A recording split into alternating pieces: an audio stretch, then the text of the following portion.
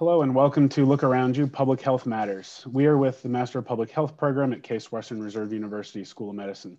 With me today are a couple of familiar voices, Ibrahim Al-Safra. Hello. Ria Kohli. Hi.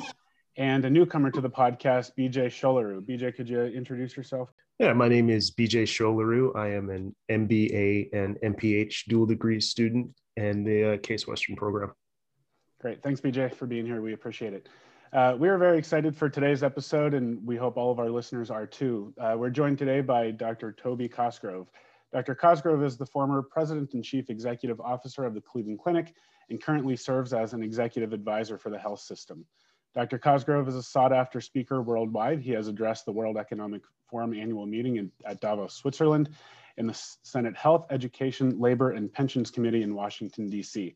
He is regularly quoted and featured in national magazines and newspapers, including a cover story in Time and major articles in Newsweek, the New York Times, the Washington Post. He has appeared on CNN, Fox, MSNBC, NBC, CBS, The Charlie Rose Show on PBS, and other national media outlets. The recipient of the Cleveland Clinic's Master Clinician Award, Innovator of the Year Award, and Lerner Humanitarian Award, Dr. Cosgrove is also a member of the Cleveland Medical Hall of Fame and Cleveland Business Hall of Fame. In 2007, he was named Cleveland Business Executive of the Year by the Sales and Marketing Executives of Cleveland and Castle Connolly's National Physician of the Year. He also received the Woodrow Wilson Center Award for Public Service, as well as Harvard Business School's Award from HBS alumni, Cleveland, and the Humanitarian Award of the Diversity Center of Northeast Ohio. Dr. Cosgrove topped Inside Business's Power 100 listing for Northeast Ohio and is highly ranked among Modern Healthcare's 100 most powerful people in healthcare and most powerful physician executives. So needless to say, we are honored to have Dr. Cosgrove with us today to share some of his expertise of years of healthcare experience right here in our backyards in Cleveland, Ohio. Dr. Cosgrove, thank you and welcome to the show. Well, thank you very much. It's a pleasure to be here. So our first question, let's just dive into it. It's virtually impossible to discuss healthcare and public health without talking about COVID-19 at least a little bit. So let's actually get started there. Obviously, COVID-19 has impacted healthcare and public health in many, many ways, as we all see on a daily basis.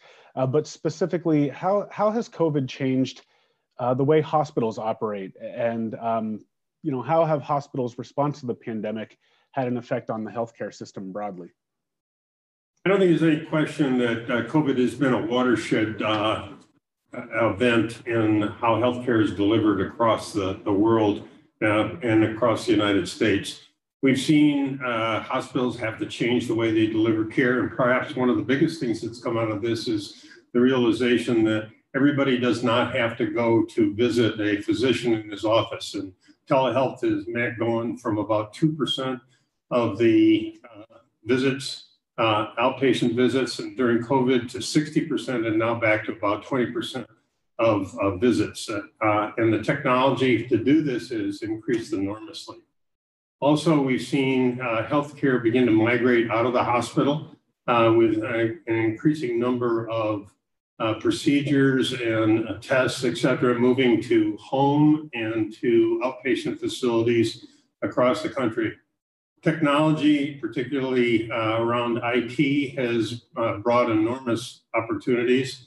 And I think we all have to take our hats off to the pharmaceutical industry, which has developed vaccines that are incredibly effective and incredibly safe in record amounts of time, which in fact have saved hundreds of thousands of lives, if not millions of lives around the world. So it's been a tectonic shift in healthcare, and I think it's made us re-examine everything we do about how we deliver care, where it's done, and who does it. So speaking of telemedicine, right before the pandemic, I think telemedicine was something that was starting to gain in popularity, but it sort of forced providers' hands into adopting it literally overnight in some cases. And I would think that perhaps it's here to stay. Do you think that telemedicine, perhaps as an example, is here to stay, or has COVID-19 permanently changed anything? Do you think any of these changes are here for the long term? Oh, I don't think there's any question that telemedicine is here to stay. It's interesting that I couldn't get anybody interested in telemedicine before COVID. Maybe 1% of the visits done that way. Patients weren't interested, doctors weren't interested, payment systems weren't aligned to it. Practicing across state lines did not allow it. COVID changed all that. And I don't think there's any way that we're going back to where we were before. I think this is a permanent change, and frankly, for the better. The other thing I'm seeing is technology that is improving the way we can take care of people at home. Just let me give you one example. There's a company which now has something about the size of a stick of gum, which you put your fingers on and give you an electrocardiogram. There are algorithms now that can take those EKGs and predict whether you're going to go into atrial fibrillation in the next 6 months. This is a huge change that is combining technology, home healthcare, and IT, using artificial intelligence to really change the way we think about and deliver healthcare. So that actually brings us to something else we want to talk about. In terms of IP, recently the US decided to back waiving patents for the COVID-19 vaccine. And some people might view that as a tension between incentivizing innovation and advancing public health. How should the interplay of innovation and public health work at its best? I think that's a very difficult question right now, and there's no question that waiving patents has short-term effect, but whether or not it gives the right incentives for companies to be developing things which cost them hundreds of millions of dollars to develop, whether that's the right long-term approach or not, I think is a real question. My guess is that this is a very short-term gain for not a long-term gain. I think that these companies have been reluctant to develop vaccines in the past because there was not any financial incentives to do it. Now they have benefited hugely from a huge financial investment. There's no question that we have moral responsibility, but I think we have to find the middle ground between protecting the incentives for pharmaceutical companies to develop things which are very risky to develop, and moral responsibility to continue to try and protect the world and reduce the influence of an increasingly deadly virus. If you look at what's going on in India right now with a much more virulent form of this disease, we realize we really have to bring COVID under control. And I don't think it's going to go away ever. And so we're going to have to continue to develop vaccines, and it's important that people have incentives to do that. So leading right in with that, we know a lot of public health revolves around population health and the health and addressing those social determinants of health. But recently we've seen more of a shift for hospitals to engage with public health and to shift to address these social determinants of health as well. So how can hospital systems and public health systems better work together in order to improve population health? Yeah, I think that's a terrific question. And you stop and look at what the determinants of long-term health and wellness are, and only about 10 to 15% of those is access to medical professionals. About 30% is your genome, and the remainder are the influences of the way you live and where you live. And it's increasingly clear that these are enormous determinants. Let me give you an example. Right here in Cleveland, within a mile, the life expectancy varies by 20 years, which is astounding. Now, here's the dilemma. In the United States, we have directed our efforts at trying to cure sickness once it's developed. And there has been not that much emphasis on preventing it. And I don't think there's any question that the United States probably leads the world in the ability to do that. But on the other hand, our cost of healthcare and our life expectancy are not on a par with the rest of the world. For example, in Europe, they spend much less than we do, about 12% instead of 18% of the GDP. And they're spending more on social issues. But if you look at the distribution, the United States is really sort of fourth if you combine cost of healthcare and social programs. We're spending much more on healthcare and less on social programs. And similarly, they are spending more on social programs and less on healthcare. So I think there is a great need for increasing emphasis upon the social determinants of health. Interestingly, right here in Cleveland, one of the things that has become clear is that it's just not the hospitals that are going to lead the way here. First of all, we're not paid to do that. We're not trained to do that. We don't have the staff to do that. And it is going to require a coordination amongst all of the organizations that there are in the community to begin to address these. One of the interesting things that's happened in Cleveland is United Way has taken up the fight around lead. And if you look at children in Cleveland, 50% of them have lead in their blood, which influence the mental development, which leads to less success in schools, which leads to not as good a job, which leads to increasing poverty. I applaud that. The same thing that they have done around housing. They provided the opportunity to have legal counsel for anybody who's getting evicted. So we need to have a coordination amongst all of these agencies and not just healthcare, because it's clearly beyond the capability and the financial capability of the healthcare organizations to be able to do that. And so I think as we begin to understand these social determinants better and better, we begin to understand that they all lead back, frankly, to poverty. That's the common denominator of all of these. And so I think one of the things that you've seen the Cleveland Clinic do is now raise minimum wage to $15. And it is a major employer, and many other organizations are following the same way. So complex problem, but not something just the hospitals are going to be able to solve by themselves. I think everybody now recognizes the importance of the social determinants and begin to try to address these, not just as solving the issue once it's occurred, but trying to prevent it. So I'll jump in with kind of a business-oriented question in that regard.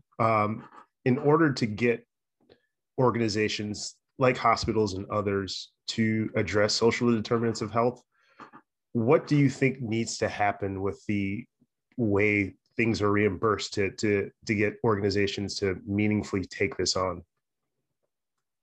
Yeah, I think the push across the United States has been to go from being paid for service to being paid for value.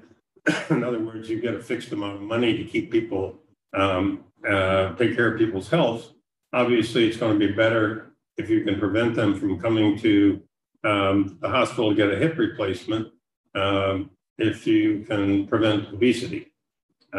So as the financial incentives begin to turn to keeping people well, I think you'll begin to address those factors which lead to disease later on.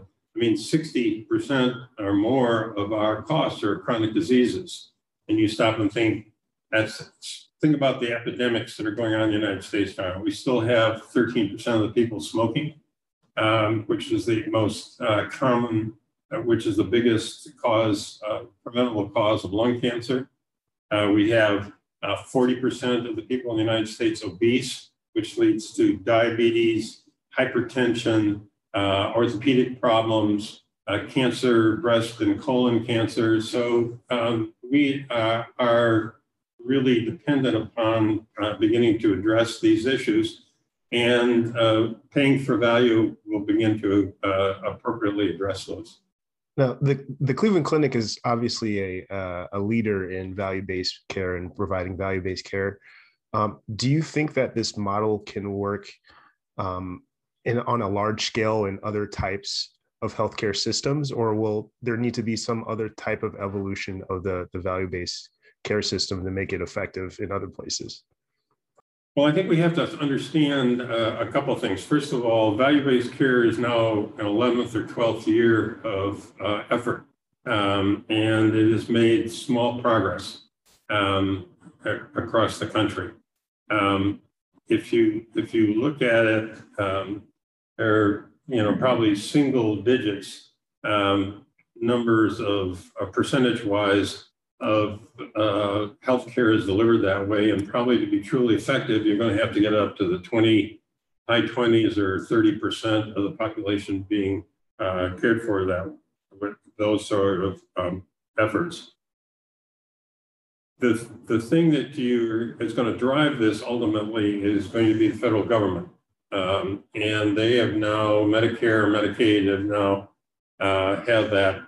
The majority of the healthcare costs in the country, and now 50% of Medicare reimbursement is going to be value-based.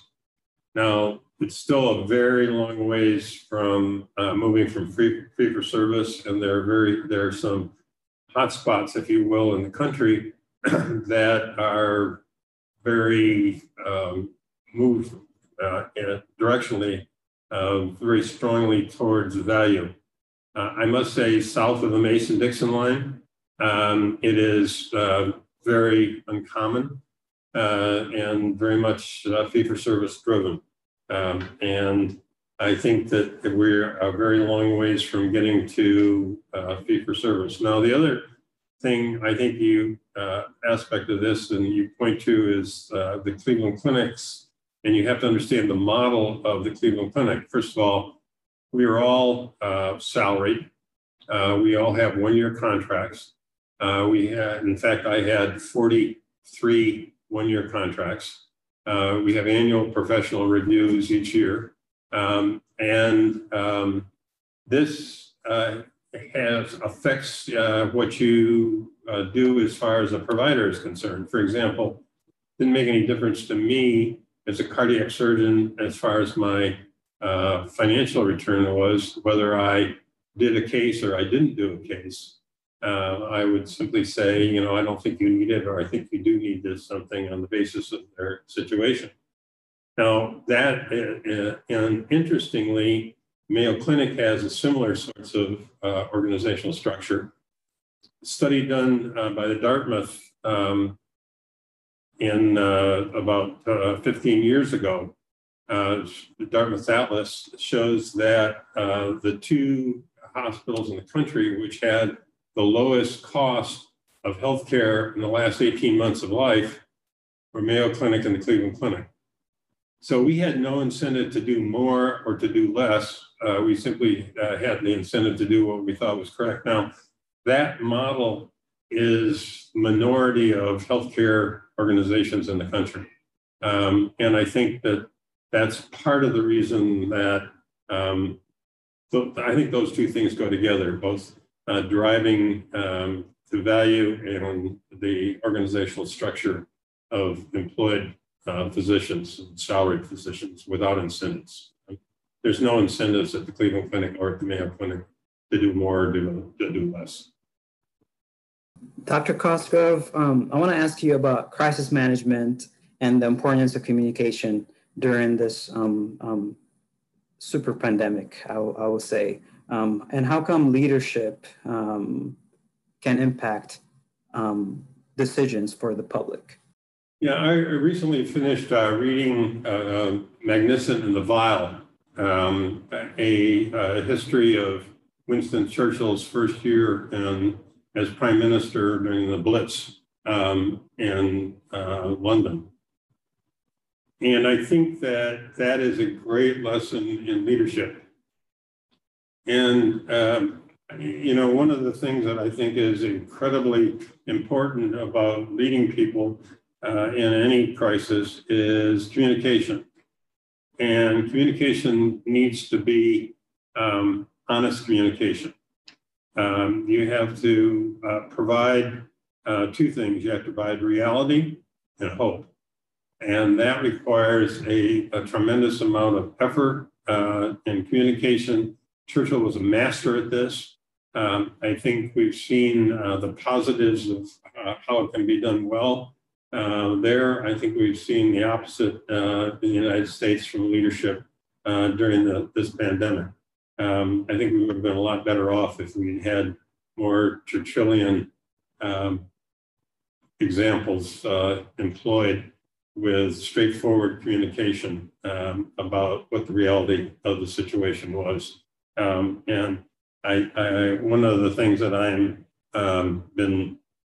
I probably would do as CEO, I would do some sort of in-person or video communication to the entire organization more than 100 times a year. And I think that helped people understand where we're going.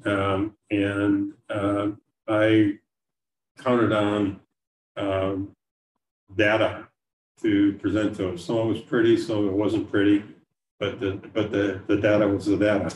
And I think that's the lesson that you get in dealing with any kind of a crisis. Provide reality, provide hope.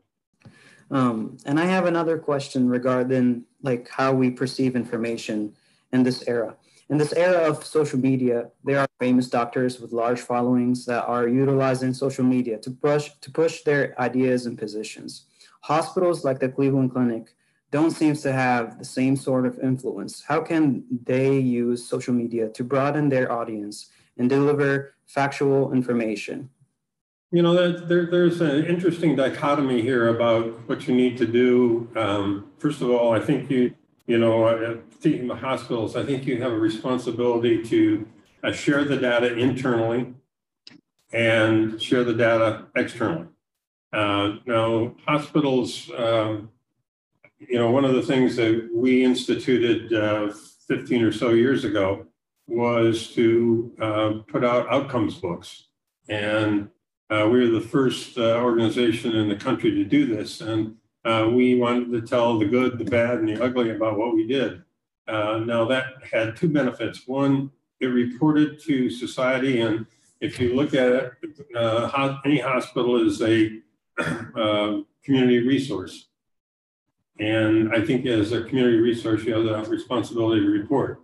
The second thing it did, it allowed us to look each year at how we performed and internally, we always found something that wasn't as good as we hoped it would be, and we began to work on it and get it better and better and better. It's sort of an interesting result of that was we started doing this in cardiac surgery in 1972. And each year the mortality rate got a little bit better. As you probably know, the Cleveland Clinic is the biggest cardiac surgical program in the United States. Last year, the mortality rate in coronary bypass surgery was 0. An incredible achievement, but it came from looking at the data year after year after year and reporting it. And so I think that, hospitals and healthcare organizations have a responsibility to report how they're doing in a candid fashion, because and it's not a marketing issue, it is a community responsibility issue. And I think social media is one of the ways to do it. I had a LinkedIn account, and by the time I finished being CEO, I had 750,000 followers on that. Simply taking a topic that I thought was timely and making a very brief statement about it. And I think you can do that in a very positive sort of way. So if we circle, or not really circle back, but look ahead past COVID-19 and looking at making gains in public health, you're big into digital healthcare. What role could you see digital healthcare playing in the public health side of things? Well, first of all, I am all about democratization of healthcare delivery.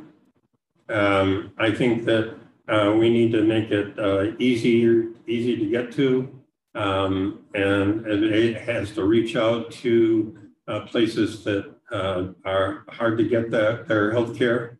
I'm on the board of a couple of companies, which I think will give you an example of that. I'm on the board of American Well, which is a telemedicine company.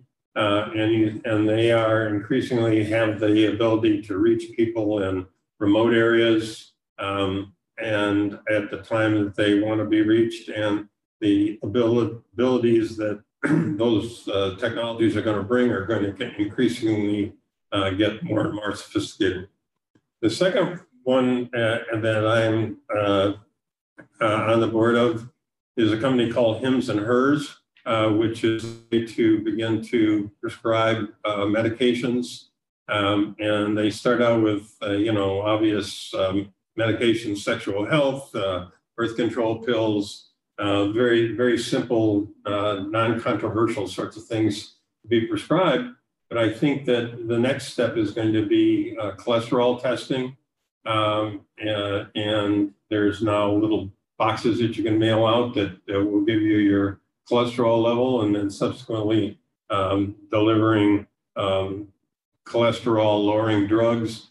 These are sort of initial steps that seem sort of frivolous, I think you might even think to start with, but I think that they are a step towards beginning to make healthcare in all of its forms easier to obtain and more deliverable. So I think, and then the second thing that I see is,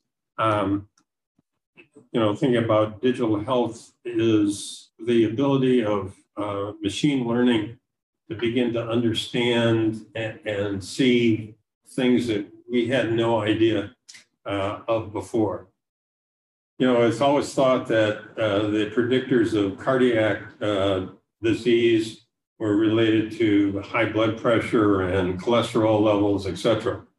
It turns out that recent study using the census data, you can take and overlay the incidence of cardiac disease exactly on top of socioeconomic deprivation in Northeast Ohio. The two maps sit right on top of each other. And it's thought, that it may be as much as 30% of the risk factors are going to be those socioeconomic factors. We had no idea that before. That's the power I think you're going to start to see about the digital health coming to healthcare in terms of using these huge data sets. And the data sets, by the way, are enormous. I just had an opportunity to look at the magnitude of the data sets. It turns out that Epic, which is the #1 healthcare, has data on 1 million patients. And they looked at, during COVID, they looked at, going back and from their Epic records, they looked at the risk factors for pregnant women in the first, second, and third trimester.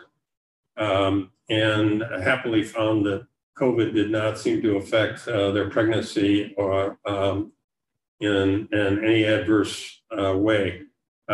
This is data sets, the census data sets can be mined for enormous opportunities.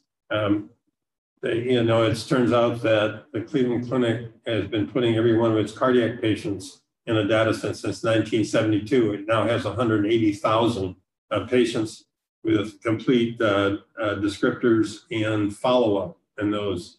And now we think about, okay, let's go back and get a sample for their genome and see if we can find a genome that is responsible for cardiac disease.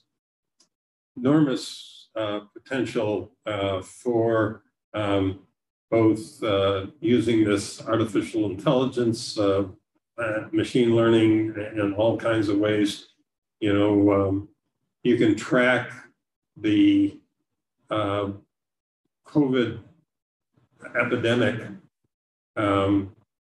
by simply using the data that goes into Google.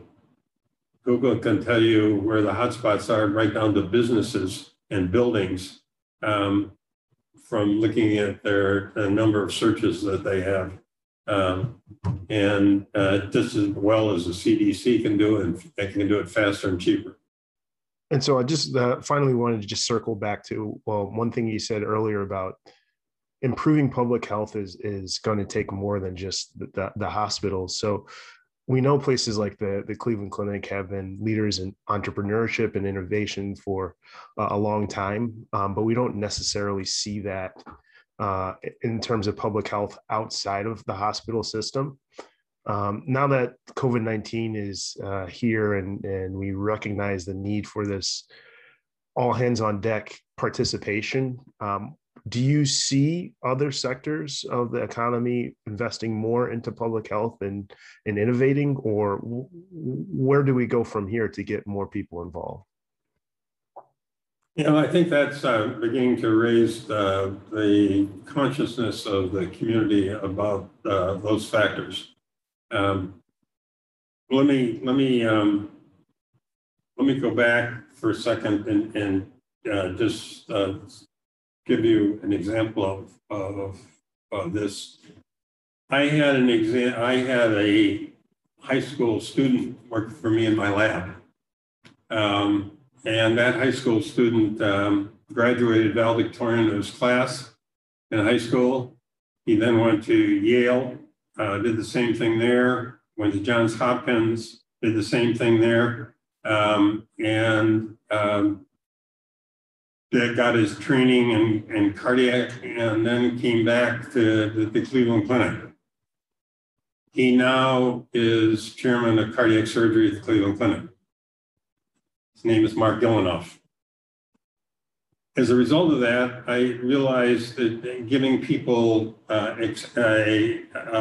opportunity to have summer employment, see what the healthcare system did, and hopefully make them enthusiastic about coming back to Cleveland. So we started a program. There are now 250 high school students that spend a summer internship at the Cleveland Clinic. We've now seen some of those students go on to college, then come to the Cleveland Clinic Medical School, and are now on our faculty.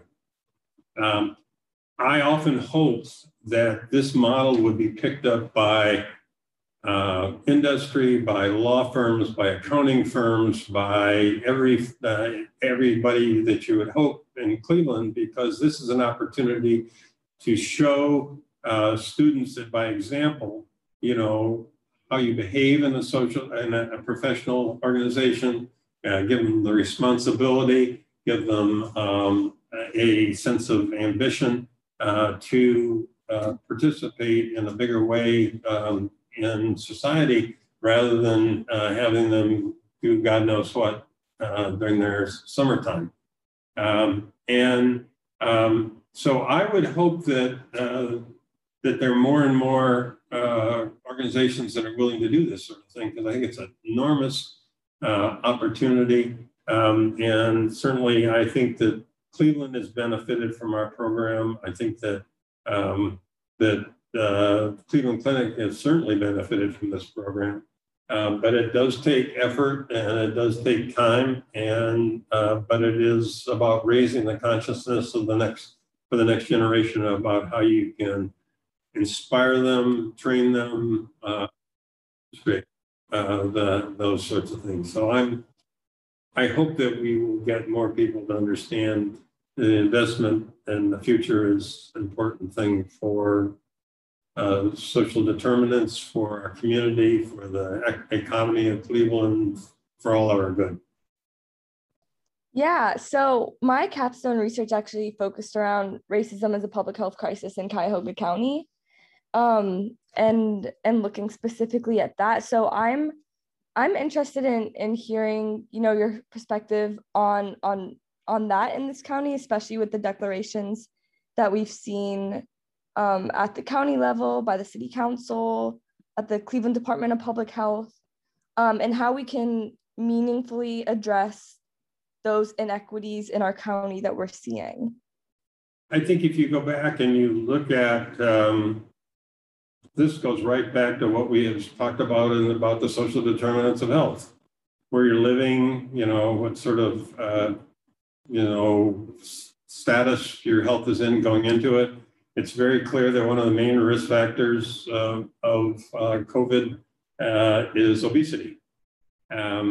These are all the social determinants of health, and I think we have demonstrated these inequities, and I think the inequities ultimately go back to the economy and the economics. And you stop and think housing, food, education, healthcare, all those things are basically the common denominator of all those is poverty.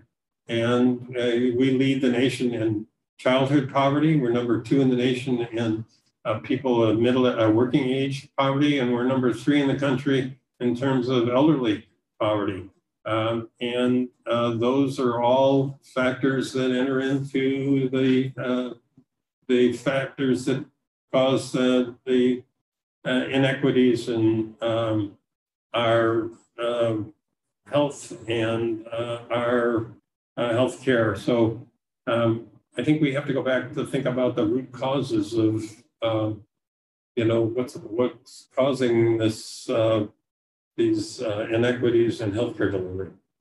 Yeah, I definitely agree. Addressing those root causes is very important. And if we take a bigger step back and we look at, everything, even in the context of the COVID-19 pandemic and what people have been able to witness in terms of these social determinants of health, but also with the healthcare system in general. We talked about fee-for-service, and we can think about how pressures on the system are often drivers for change.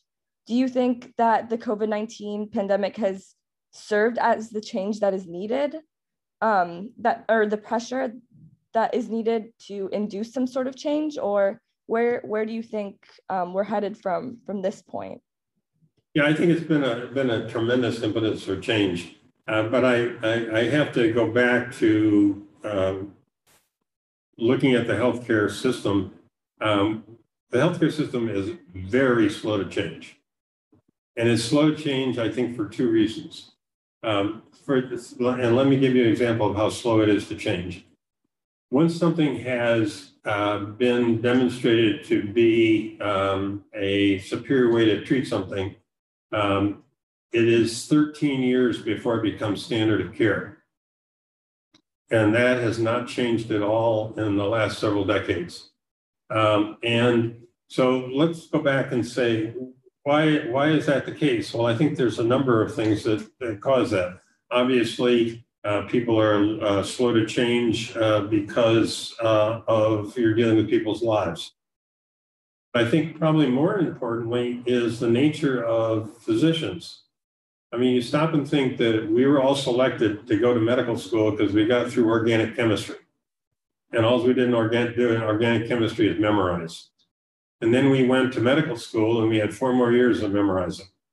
And then we became house officers and we did exactly what we were told by either the chief resident or the junior staff. And then we became junior staff and we were told what to do by the chief of staff. And now we arrive at 40 or 45 and we've done nothing but be taught how to do no courses in creative writing or thinking or poetry or art appreciation, but all about following the prescribed path.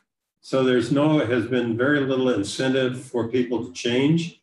They have been selected not because of their creativity, and they've been trained. Any creativity they have has been beaten out of them by the system. So I think that you have to blame the healthcare delivery system and the leaders of the healthcare delivery system for that personality of leaders in healthcare. And I think it's unfortunate, but it's a fact. And I hope that COVID has been a major impetus for change. And I think that change is going to be brought about the same way wars have brought about major changes in healthcare treatment. I think you see the same thing in COVID across the country and hopefully around the world. I just wanted to say, I don't have a question, but that last point is something that I've been thinking about a lot with how medical training happens and how there's sort of been like a lack of that critical thinking aspect and that creativity aspect that's so needed in order to understand these issues. So I'm really glad to hear that from your perspective too, that you've experienced that and see that as a need for change.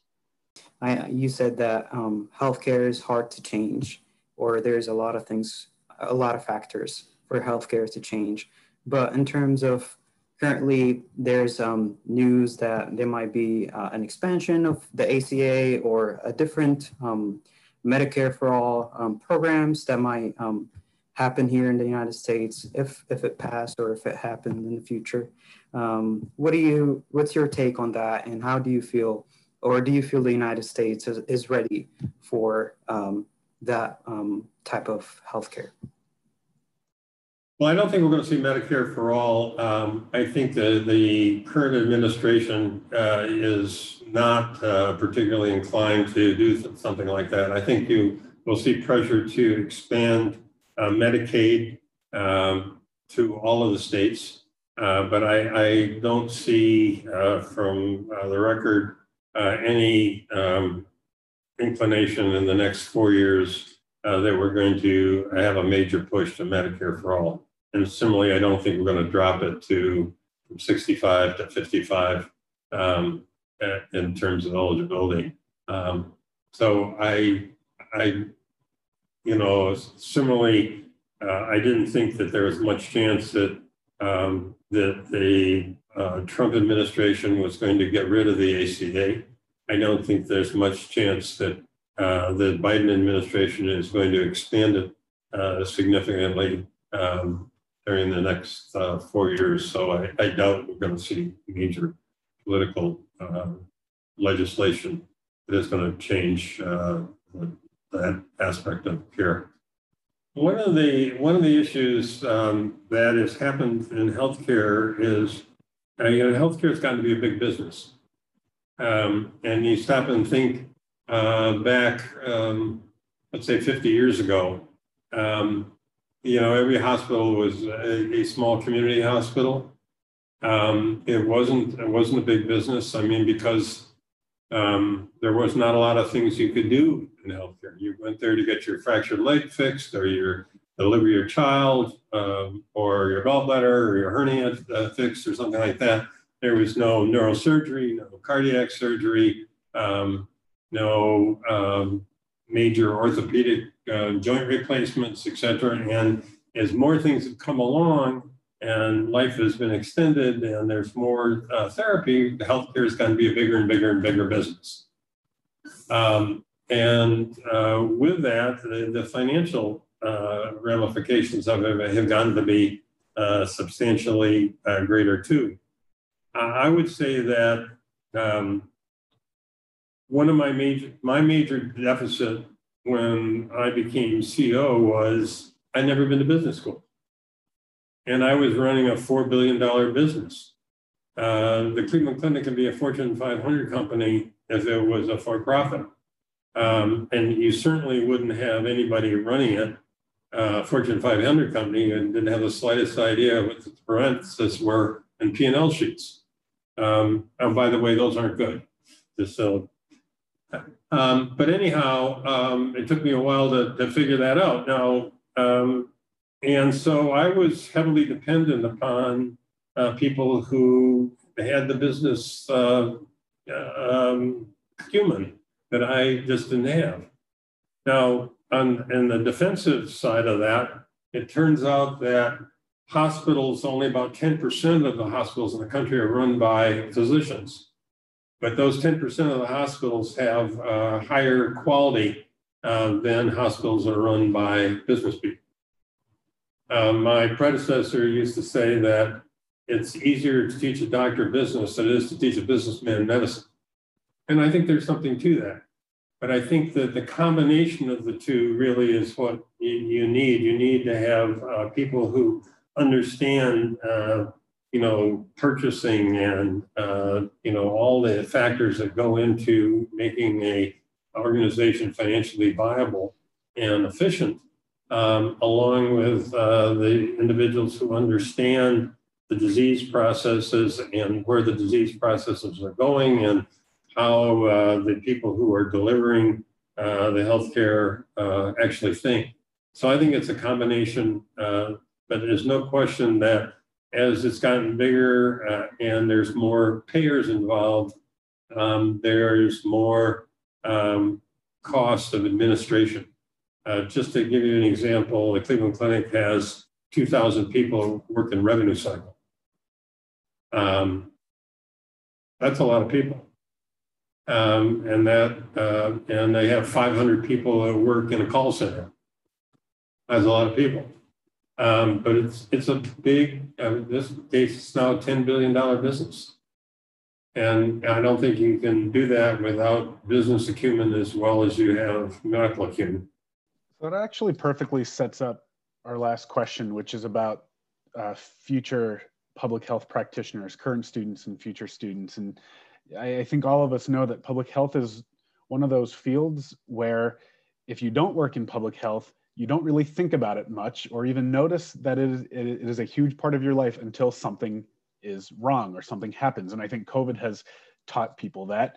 And I think that there might be a renewed interest in future students in wanting to enter the field of medicine or public health or healthcare in general. So, what advice or suggestions would you give, given your career, to students who are interested in entering the field here in the near future? Yeah, I think I would say this about everything in healthcare. And people say, well, do doctors still want to go in? Do people still want to go and become doctors? And I think the answer is yes. It is a great profession in healthcare. You're not going to get wealthy like you will on Wall Street, but you're going to be well paid. But on top of that, you're going to have tremendous job satisfaction. I mean, how many people can go home every day and say, I helped a lot of people? And increasingly, as I get older and my friends get older with me, they are increasingly jealous of the fact that I've had this opportunity to really influence people's lives. And, many of my friends have been very successful in business and investments, and et cetera. And many of them are really quite jealous of the fact that while I am certainly not in the same financial situation they are, I have had a great career, and I can look back on it and say, I helped a lot of people, and I feel really good about it. It's hard to think of another profession that has the same sort of opportunities. In practice, the clergy does, but and in some cases, others do, but certainly you have that in healthcare. And I think people are going to continue to be attracted to it, and good people are, for just those reasons. So what you're saying is you would encourage people to enter the public health or medical field, huh? Absolutely. Every aspect, whether it's public health or nursing or doctors or, I encourage it. The things that are happening now are so incredibly exciting. The advances are just mind-boggling in whether it's in delivery or whether it's in research or whether it's healthcare administration. Things are greatly accelerated on an unprecedented level, and so I think it's a wonderfully exciting. And I could tell you stories about people that I got up in the middle of the night to operate on, who 20 years later send me a picture of their grandkids. Nice. And I think the same can be said for almost any aspect of healthcare delivery. Well, Dr. Cosgrove, we want to thank you for taking the time to speak with us today. It was a real pleasure. We know you're a busy guy, so we appreciate you taking the time to share your expertise, and thanks for being here with us today. Totally my pleasure, and thanks very much for great questions. Yeah, absolutely. Thank you to Ibrahim and Ria and BJ for jumping on. Thank you to all of our listeners out there, and we will catch everybody next time.